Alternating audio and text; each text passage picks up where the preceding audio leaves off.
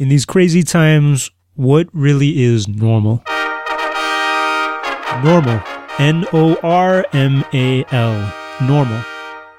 The neat thing about the word normal is that it's really old, and if you look back far enough in the etymology, you see that it comes from the Latin word norm, which describes a construction tool. It's a tool for making right angles.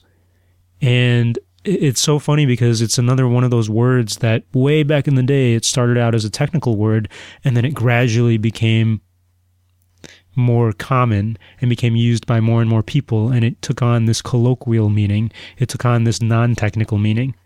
So back then, a norm was a tool for constructing right angles or angles at 90 degrees, like a carpenter's square, something like that. And then it became, norma became a word to describe things that were created with that carpenter's square, created according to normal carpentry procedures, to typical carpentry procedures, I should say. And then we got in English the word normal, which tends to describe things typically made with that carpenter's square, or maybe angles made with that carpenter's square. So not only is it a perpendicular angle or a 90-degree angle, but maybe normal just described things that were typical, more common, and normal became a word that everybody used. It's so interesting. Engineering has lots of words like that, and there are more that are coming out today where words start out technical, meaning very specific things in a specific field, and then they become more and more ubiquitous.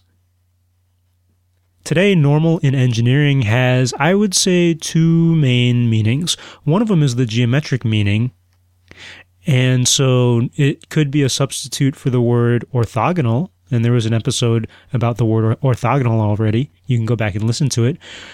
Or the less fancy word perpendicular. So you might have normal angles, normal directions. You can have a line that is normal to a plane. That's a geometric description.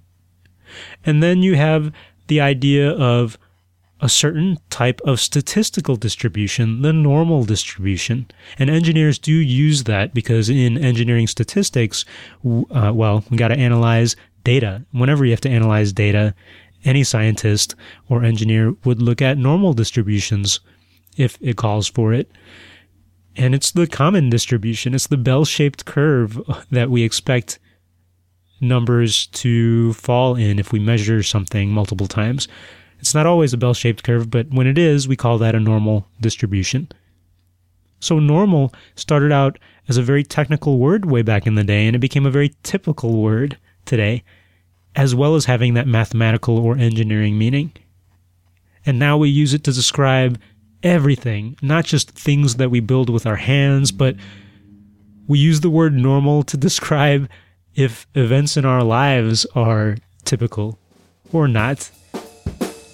Normal is our engineering word of the day. Hey, this is Pius, and I am really thankful that you're listening to this show. If you'd like to hear more of stuff like this, go check out the K-12 Engineering Education Podcast.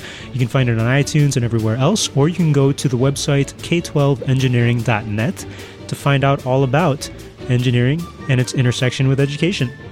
Till next time.